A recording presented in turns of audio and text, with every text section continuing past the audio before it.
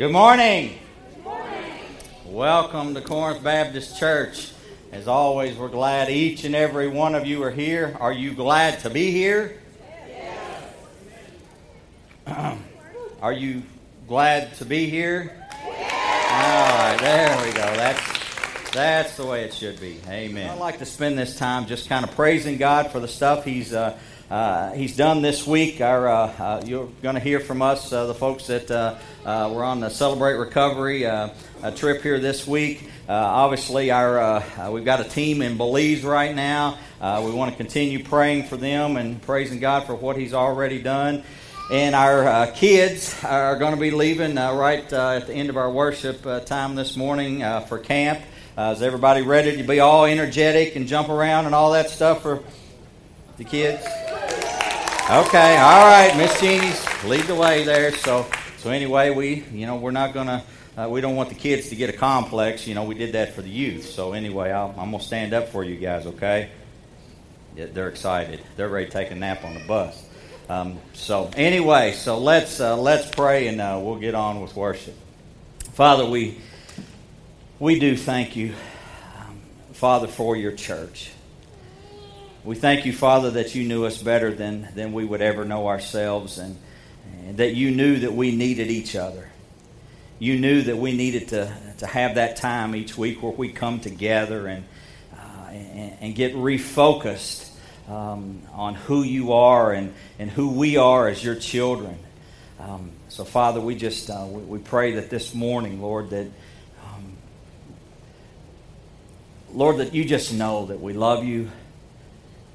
And, Lord, even though life sometimes is not real easy, Lord, we know that you're there, that you love us. And specifically right now, Lord, we just we want to praise you for the things that you're doing in the life of our church and through us.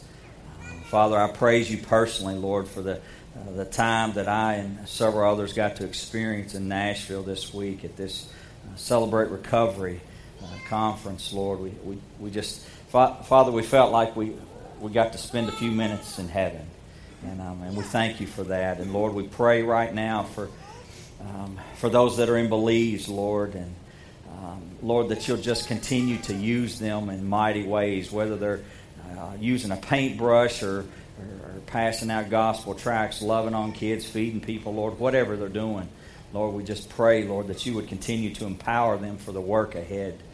And Father, for this this time, these kids, and what's going to go on at camp this week, Father, we just praise you in advance.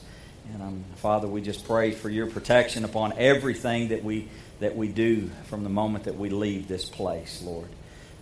So, Lord, today as we've come here to worship you, Lord, we just we praise you for being our God. And it's in your Son, Jesus' name I pray. Amen. There's some questions that have to be answered. And we're going to try to do that today. So if you'll turn with me in your Bibles to Mark chapter 8.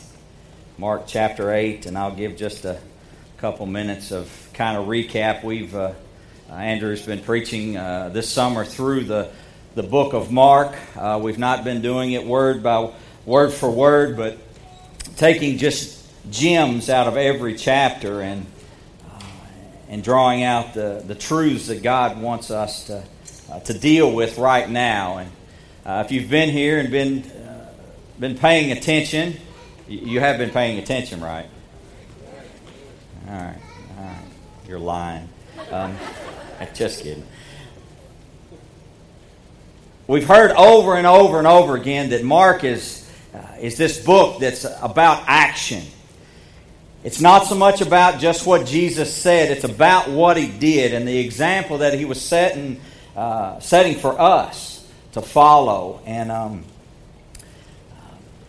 but this morning we come to a place to where the disciples, they've been following now for over 2 years. They've witnessed literally countless miracles. They've witnessed just people healed from just things that the people just don't get healed from. They've witnessed thousands fed with just morsels, literally. We had one a few weeks ago where literally over 10,000, we figure, were fed with just a few little pieces of bread and a few fish. And then in this chapter, this morning that we're looking at, it's not the portion that we're going to dive into, but 4,000 were fed once again. And, and we see this picture of the disciples and, and Jesus having to say, don't you remember the last time? And so we get this picture of, okay, all of this has happened, all these things have happened, and now it's time. It's time for Jesus to sit down with these guys and have a conversation. And the title of the message today is Making It Personal. It's as if they've been spectators through all of this. They've seen it all happen, and now it's like, all right, it's time for me to nail all of this down. So if you will, and are physically able, please stand with me as we're going to read Mark chapter 8, beginning in verse 27. Mark chapter 8, 27 through 38. It says, "And Jesus went on with his disciples to the village of Caesarea Philippi, and on the way he asked his disciples, 'Who do people say that I am?' And they told him, 'John the Baptist, and others say Elijah, and others one of the prophets.' And he asked them, 'But who do you say that I am?' Peter answered him, 'You are the Christ.' And he strictly charged them to tell no one about him. And he began to teach them that the Son of Man must suffer many things and be rejected by the elders and the chief priests and the scribes and be killed, and after 3 days rise again. And he said this plainly. And Peter took him aside and began to rebuke him. But turning and seeing his disciples, he rebuked Peter and said, 'Get behind me, Satan, for you're not setting your mind on the things of God, but on the things of man.' And calling the crowd to him with his disciples, he said to them, 'If anyone would come after me, let him deny himself and take up his cross and follow me. For whoever would save his life will lose it. But whoever loses his life for my sake and the gospel's will save it. For what does it profit a man to gain the whole world and forfeit his soul? For what can a man give in return for his soul? For whoever is ashamed of me and of my words in this adulterous and sinful generation, of him will the Son of Man also be ashamed when he comes in the glory of his Father with the holy angels.'" You may be seated.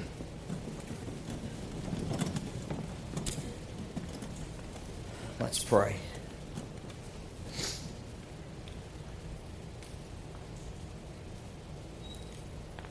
Father, you're coming to us today with things that we admit that we struggle with. You're coming to us today with an opportunity for us to tell you who we think you are. You're coming to us today with some commands that if we're completely honest, we think are too harsh. So, Father, today I pray that through your word and through this mouth that you've given me and the Holy Spirit living within me, we pray that you crack into those deep places. We pray that you break through these walls that we put up, and that you help us to see that this is the best life. I pray that you help each of us to see, Father, that this life that we put so much energy into and so much hope in, that it's not the life that you've meant for us. Father, you sent your Son on a rescue mission. And he showed us how to live. He told us what to do. And ultimately he paid with his own life in order that we might have the power to do it. And he pointed us to a life yet to come. You've told us to seek first your kingdom and your righteousness, and then you'll take care of the rest of it. So, Father, today, open our eyes, open our hearts in order that we can see this and be changed. Father, I thank you for what you're going to do in our midst today through the power of your word. It's in Jesus' name I pray. Amen. All right, I've got a question for you. I want you to think with me for a minute about the hardest question you've ever had to answer. That question that when it came, I mean, every butterfly your stomach could muster, I mean, they all just right there, that you couldn't even hardly swallow because you knew that whatever you decided was going to impact the rest of your life.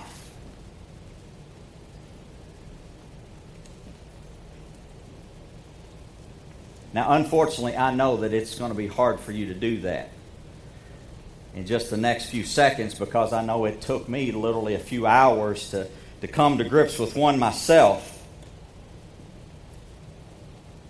The one that God brought to my mind is one that, if you've been around a while and heard me preach any, I actually have talked about this once before. But it happened about 23 years ago. I was in the military stationed down in Texas, and I had just gotten orders that I was going to be moved from Fort Worth, Texas to Plattsburgh, New York. And I had been dating this amazing young lady named Kelly for about a year or so. And anyway, her grandparents had played a really big part in her life. And at the time, she was actually living with her grandparents. And I remember after this news had come down, I was sitting at the kitchen table. Kelly was sitting right next to me, and her granny, as she was called, was right across the table from me. And I remember it like it was yesterday. She leaned over the table and looked at me and said, "I need to know if you're going to marry this girl or not, because I'm going to have to pay for the wedding." And she's sitting right next to me. And I remember the only words that I could muster in that moment was, I guess. I mean, you know, you didn't give me a lot of time to prepare here. I would have been really romantic. I would have done all kinds of things here, but I guess. And they went and bought the dress the next day. And in October, that will be 23 years ago. And I praise God for that decision. And I give her a hand, not me. But literally, that was a decision that, thank you very much, George. That was a decision that literally would have affected the rest of my life. Amen? I praise God for the fact that it was the right decision.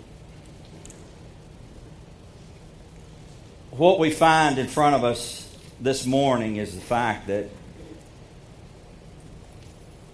I picture the disciples just following Jesus, just picking up the pieces, just trying to hang on with all the stuff that was going on, and just dang glad to be there. You know how he was kind of like the rock star everywhere he went, and and the disciples were his groupies, and they just got to be everywhere, and and man, they're the cool people because they got to be with Jesus.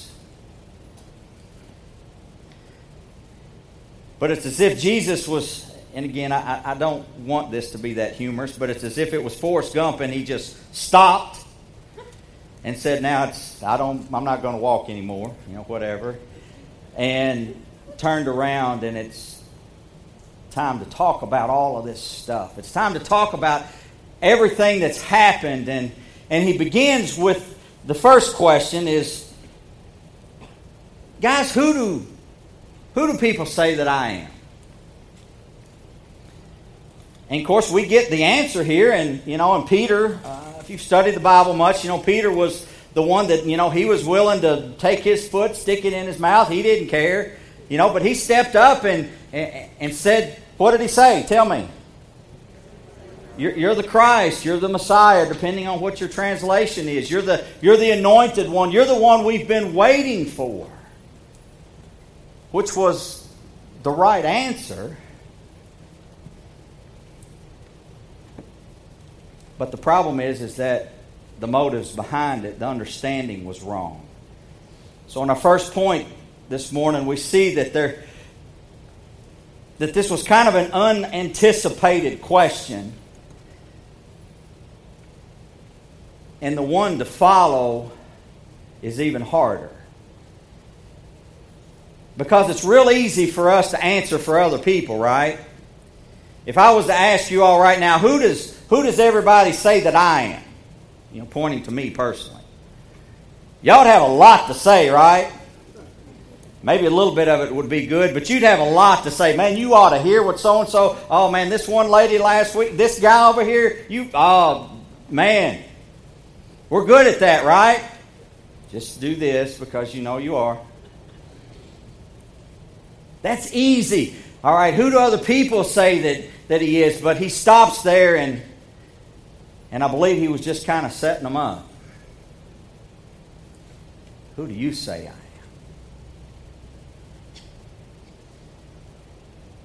Guys, I want you to know that I have been praying for almost a month since Andrew asked me to preach this day, for us to be able to feel the weight of that question.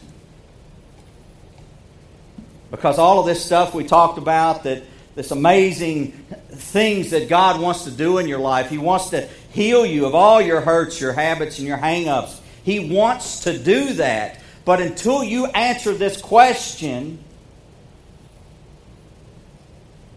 right, with the right motives, it's not available.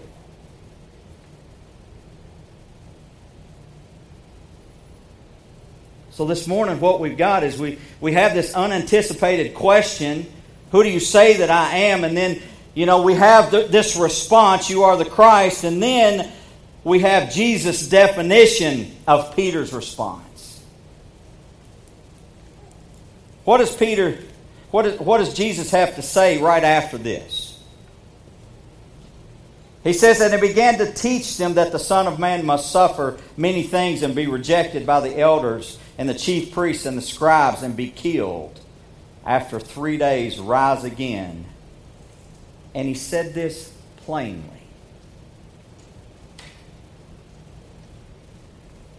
Folks, this is where that motives part comes in. Peter, the disciples, all of these people that were following him, they wanted him to come into their world, to show his power, to take control, to kick the Romans' butts, to set up an earthly kingdom, and they were going to be his big shots from then on. That's what they were anticipating. And the thing that I fear is that we're all the same. When we're faced with that question, who do you say I am? When Jesus steps into your life, whether it be through pain and suffering or just you show up at church and you hear the message for the first time, we want Him to come in and just fix everything. We want Him to come in and take care of our relationships. We want Him to come in and fix our marriage. We want Him to come in and fix the things that hurt our bodies. We want Him to come in and fix our finances. We want Him to come in and fix our children. We want to be that perfect little family that we see on the postcard.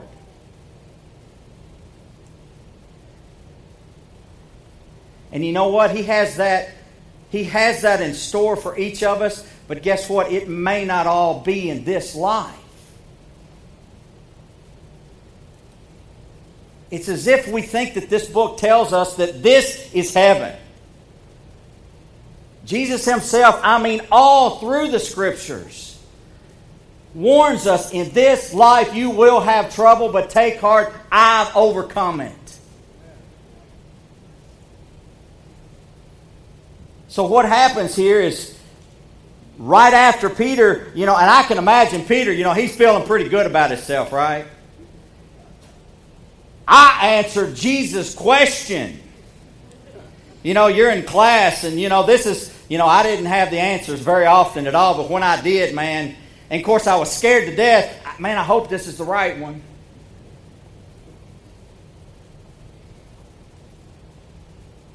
But Jesus didn't look at Peter and say, you know what, that's right, but it's wrong. He just started talking. It says, and he began to teach them that the Son of Man must suffer many things and be rejected by the elders, the chief priests, and the scribes, and be killed, and after 3 days rise again. So we've got Jesus' definition of Peter's response, and it's not what Peter wanted to hear. And we know that because right after that, it says, and Peter took him aside and began to rebuke him. So the next we see Peter's denial of Jesus' response. Peter's like, no. No, that's not the way this is going to happen. And it's as if he, puts his arm around Jesus and walks over here and says, Jesus, you don't know what you're talking about. You're not supposed to die. You can do anything. We've seen it. We've been watching it for years now. You don't have to die. You can beat these guys just like you did all the rest of them. And we come to him the very same way. Whenever he shows up in our life in a way that we don't like, we want to tell him the very same things, don't we? But Jesus, you don't understand what I'm going through. Right? This past week, any of you familiar with the skit guys? Well, you've seen them up here on the screen. They're these two just amazing guys that, they were high school buddies, and anyway, they're just hilarious. But they both love Jesus, and all of their humor always funnels down to this gospel message. And they've got this one skit that they do that it's just about chiseling away all of this stuff in our life. And it just, this is what comes to my mind when I read this verse and when I see, Peter's response is the fact that means that, that it isn't just this perfect, American dream life that he has in store for us. He's basically telling us, come fight for me and ultimately you're going to die. But guess what? You have to go through that death in order to get to the life that I have in store for you, which, by the way, lasts forever. And I've told you there'll be no more suffering, no more shame, none of this. All the poor choices that you've made, they'll be gone, and they'll be gone for eternity. But quit focusing on this life. In this skit, he's just, he's got a hammer in his hand and a chisel, and you've got this guy standing there, and he's saying, I want this and I want that, but then when he starts chiseling, when the pain starts to happen, we don't want it anymore, do we? And ultimately, that's what we're hearing here today.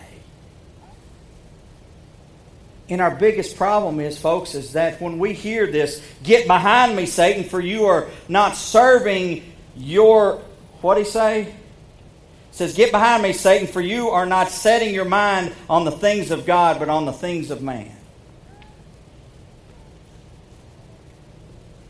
And that's who we are, right? We get up every morning, and what's the thoughts that are in our mind? What have I got to do today?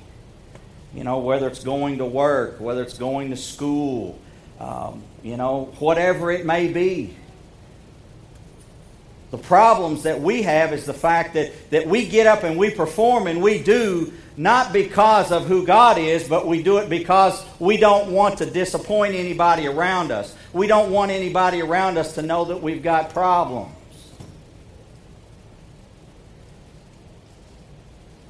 Don't know if you know it or not, but there's a term for that, and it's called codependency.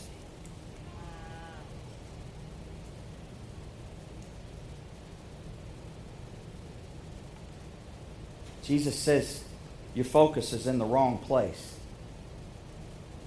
Your focus is on yourself. It's on your own personal comfort. Your focus is on making everybody around you happy so that they'll like you.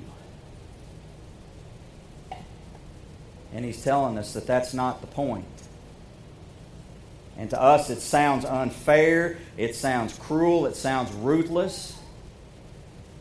But the problem is, guys, is that this is the life that, this is the world that we created, and it all happened that moment that we ate that piece of fruit and started walking away from God.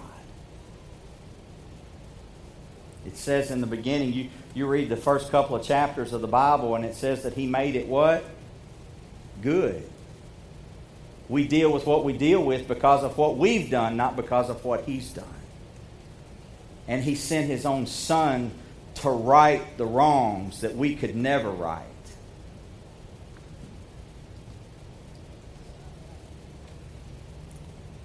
So we found a question, right? Jesus says, "Who do you say I am?" Peter answered the question correctly, but with the wrong motives. Jesus has given us the definition of Peter's response. Peter has denied his response. Then Jesus has denied Peter. So is there anything in there for us to learn?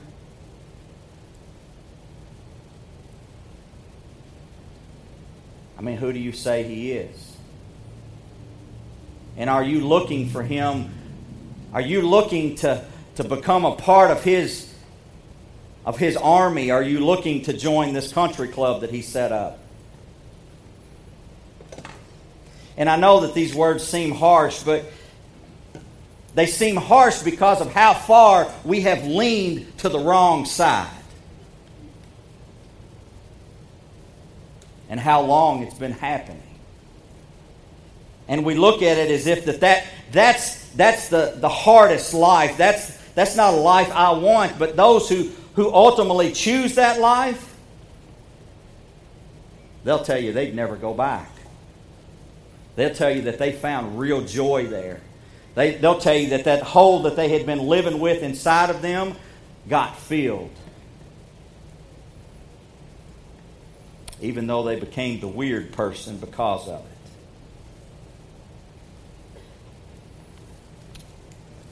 So now, after Jesus gets past this question, explaining the real answer to the question and rebuking those who would come at Him with any other response,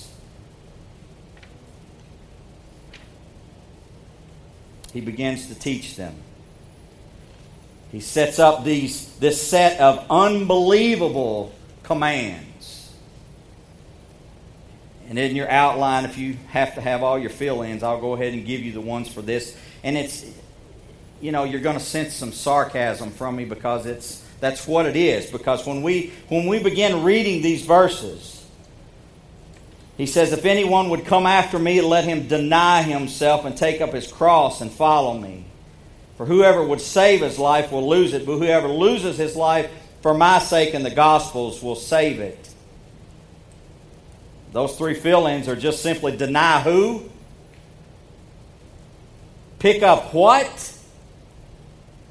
And you mean I have to lose in order to win? I mean, guys, this is just 100% contrary to the American way, isn't it? Isn't it? I mean, deny myself. No, I'm supposed to pick myself up, and I'll use Andrew's words, by my own bootstraps, right? Which I got a pair of boots right now that my dog chewed the straps off, and man, it really makes it hard to get them on. But anyway, that was a bonus. She didn't pay for that one. But deny myself, I mean, no, I'm supposed to go after it, right? I'm supposed to work harder and do more. And, it's not about denying myself. It's about getting for myself. That's the opportunity that we have in America, right? But he says here that I'm to deny myself. That if I would deny myself, then he says I'm supposed to take up my cross. And I want you to feel for a minute that, the blows just keep coming. Peter has just been told that he's acting like Satan. And now he's told him to deny himself. Everything that you think you want from me, you're wrong. And now he said, pick up your cross. These guys knew what it meant to pick up their cross. Okay? They knew that meant first. Well, first of all, has anybody, you seen the movie The Passion? Okay, that's probably kind of, sort of, not all the way there in how harsh it really was. These guys were just ruthless. They lived for carnage. So, this beating that you took first, it's beyond imagination.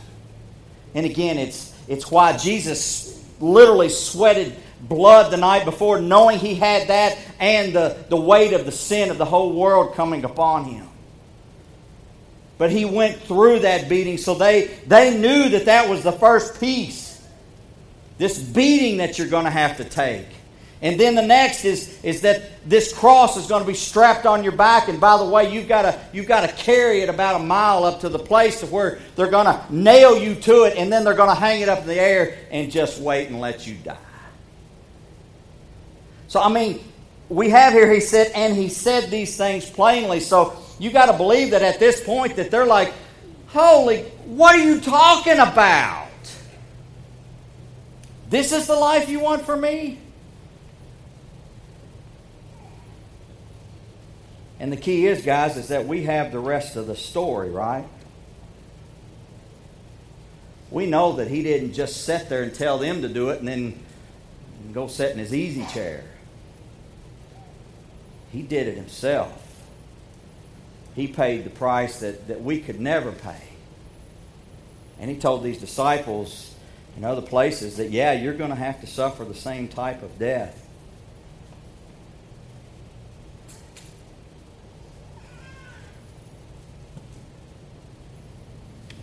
So we end up in a place to where we've got an unmistakable choice that we've got to make. Because Jesus just doesn't throw it out there and just leave it hanging. He says in verse 38, for whoever is ashamed of me and of my words in this adulterous and sinful generation, of him will the Son of Man also be ashamed when he comes in the glory of his Father with the holy angels.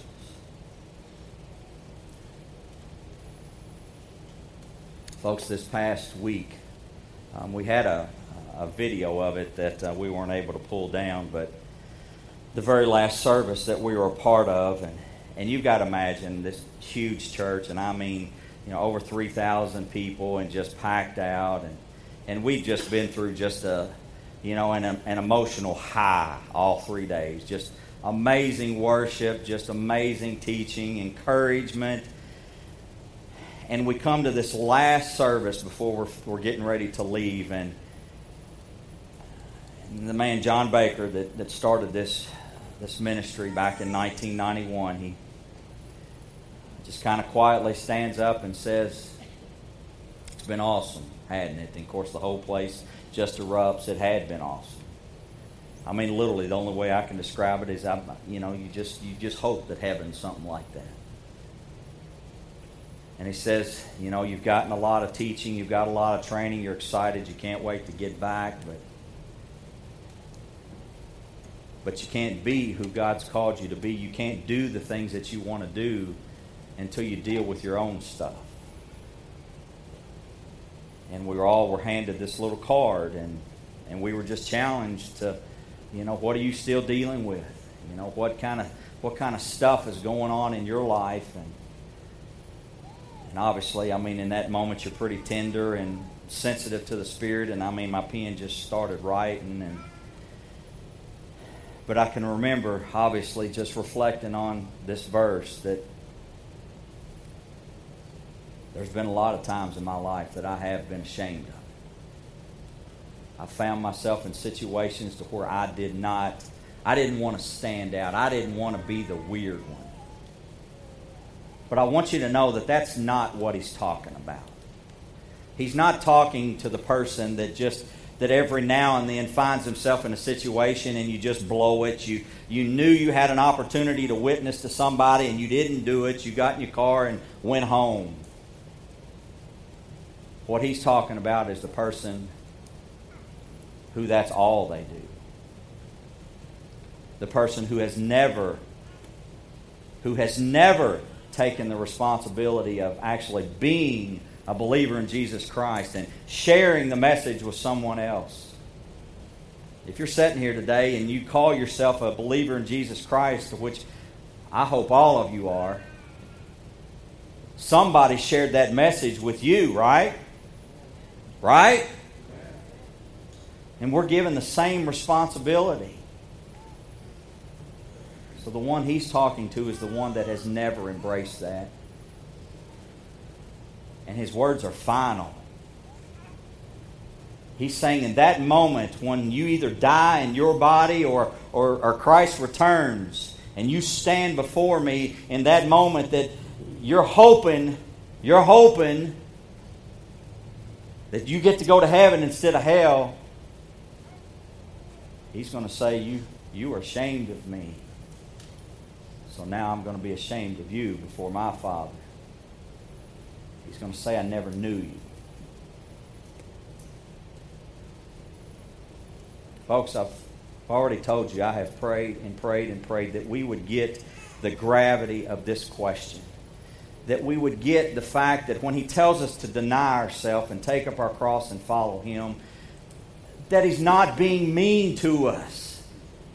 He's not being this heavy-handed, I hate you God. He knows what his purpose and plan is for our life.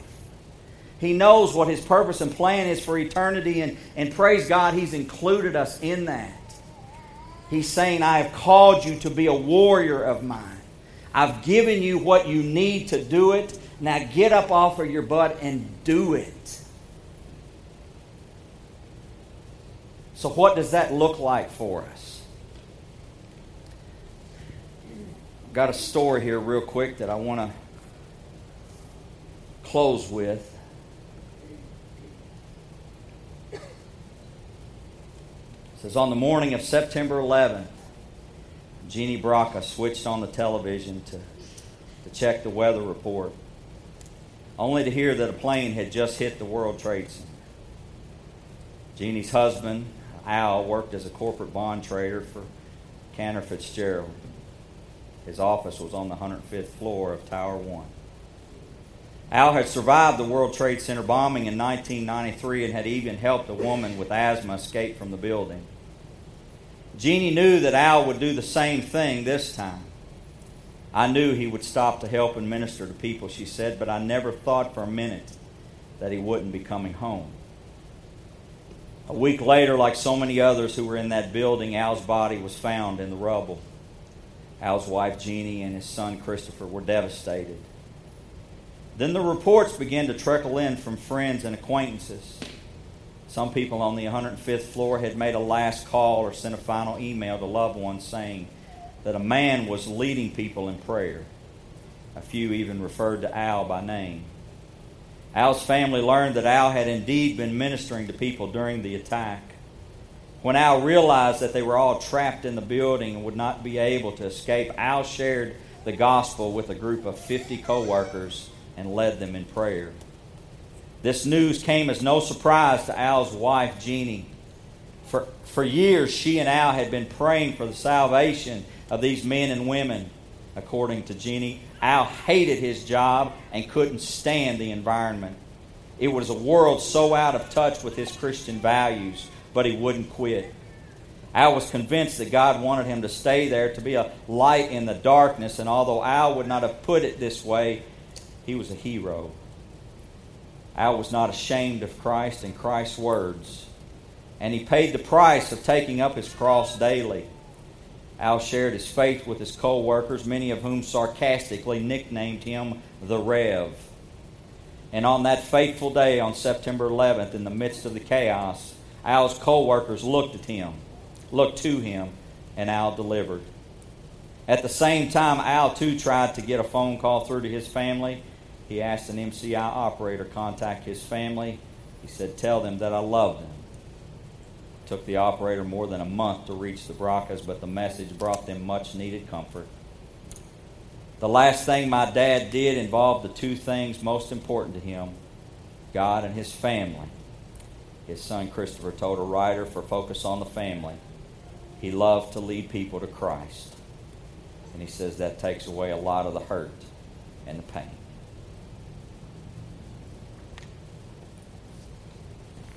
Folks, this is what we're talking about.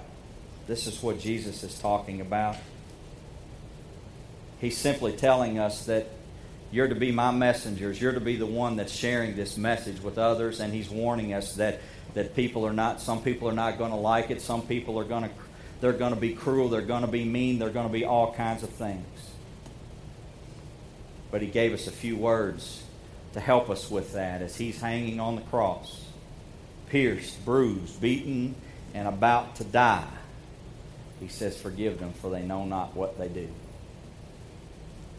And if you really know the truth, and the truth, as it says, has set you free, you're a warrior. God has called you to be his disciples. He said, you go tell the message, but by the way, I'm not going to let you be blind about it. I'm going to tell you it's going to be hard. And if you try to live this life just always focusing on what you want and what you need, you're not going to get it.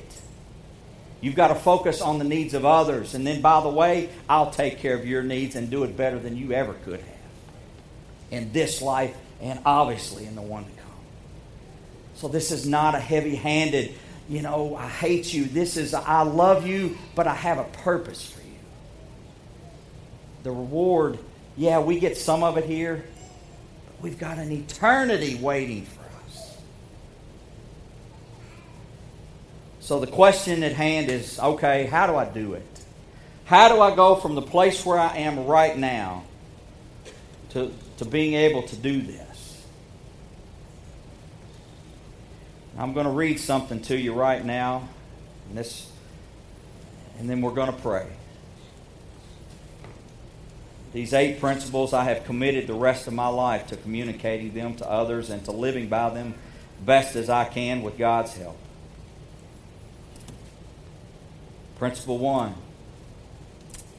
realize I'm not God. I admit that I'm powerless to control my tendency to do the wrong thing, and my life is unmanageable.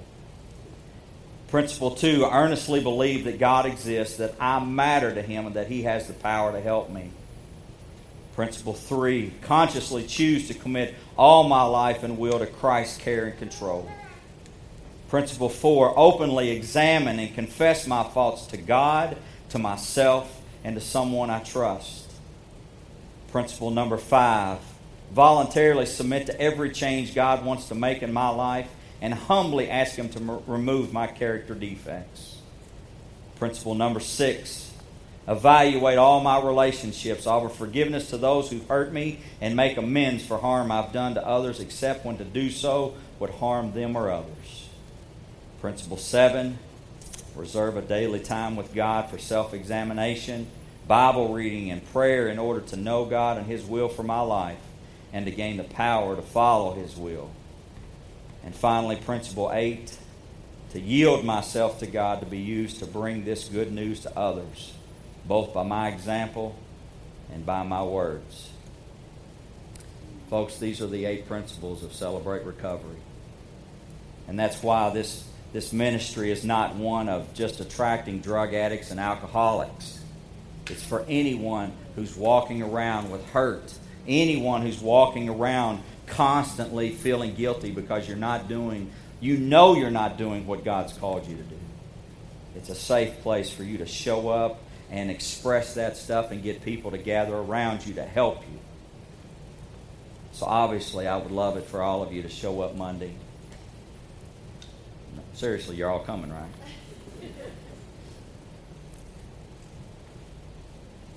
When we first were told we had to go through this before we could start this program, you've heard me say it already, that I thought that, hey, I'm just going to go through this in order that I can help other people. I had no idea what God had in store for me and the deep places that He wanted to take me and those who were around me. And I'm just thankful for it. And so, guys, God loves you. If you got any questions about that, just read the book. He sent His Son to die because He loved you that much, but you've got to answer the question, who is He to you? And then you've got to realize that He's called you to come and fight in this battle. But man, one of these days, celebrate recovery at the end of testimonies, you'll hear people talk about, thank you for letting me share, and then that they're speaking to their forever family. Isn't that a wonderful thought? Now, I know some of you are, looking, man, I don't want that person to be my forever family. But remember, God's going to heal all of that. So this morning, I hope you've seen that these words of Jesus are simply an invitation. So as we come to this point in this service, this is your invitation. This is your opportunity to answer that question. So some of you may need to say, I've never really answered that question correctly. And I'm going to be here, and there'll be others in this room that can help you with that. And literally, you need to confess Him as your Lord and Savior. And we would love to help you with that. But the majority, you need to just simply do business with God. You need to tell Him that you've been ashamed of Him. You need to tell Him that you've not done what He's called you to do, and then ask Him to give you the courage and the power that you need to do it. Obviously, these places are open. These chairs are in the front for a reason. And yes, you can do it in the place where you're at, but He says, don't be ashamed of me. Do not be ashamed of me. And our biggest issue, the reason we sit in these seats and we stand in our place and we don't act every single week, is because we're afraid of what somebody else is going to think. And that's yet one more time that you're showing that you're ashamed of Him. So don't do that anymore.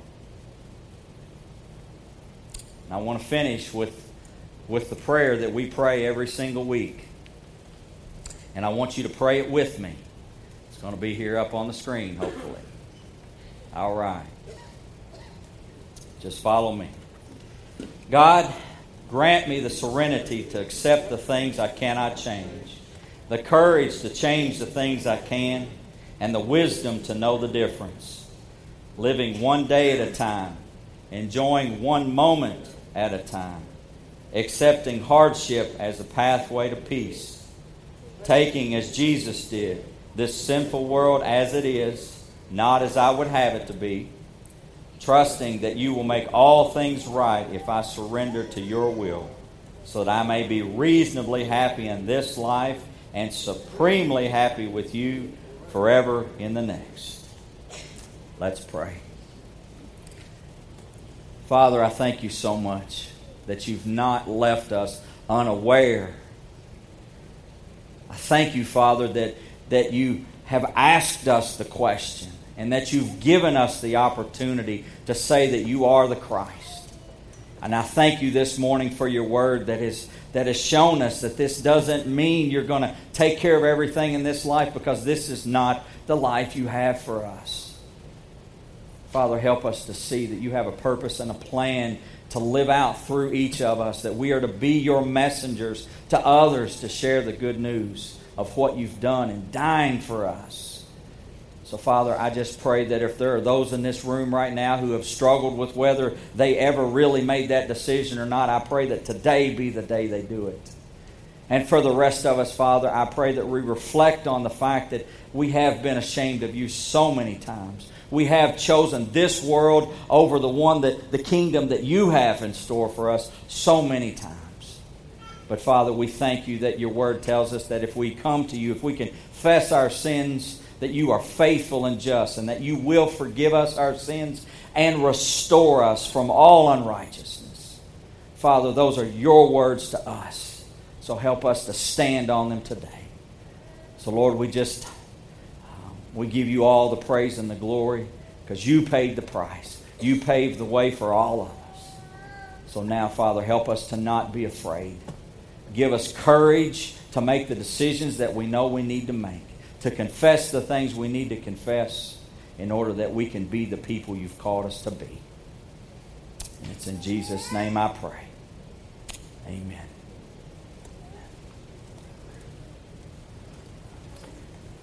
Again, folks, this is your time. Grant's going to come and play a song for us. I can't tell you how bad I wish I could do it for you, but I can't. I can't tell you how bad that I want it for you. But you have to answer it yourself. Who is he to you? Well, I'm sorry I kept you 15 minutes over, but I don't get to preach very often, so I have to just kind of let it all out. So, anyway, I've got some big-time chuckles in the back. Folks, this question is always there. That's the great thing about our Lord and Savior is the fact that He never leaves us. He's always there until your last breath. He's there waiting for you to answer that question and then to take up your cross and to follow Him. To deny this world, to do the things that He's called us to do, and then we get to experience that hole being filled up for now, for eternity. Let's pray. Father, again, we just thank you for what you did in our midst today. We thank you for your word. Just give us the courage we need to leave this place, Lord, and to do what you've called us to do. To pick up that cross, whatever it looks like, to deny this world and all the lies that it has for us. Father, we can't do it without you. Help us. And we'll give you the praise and glory that you and you alone deserve. It's in your Son Jesus' name I pray.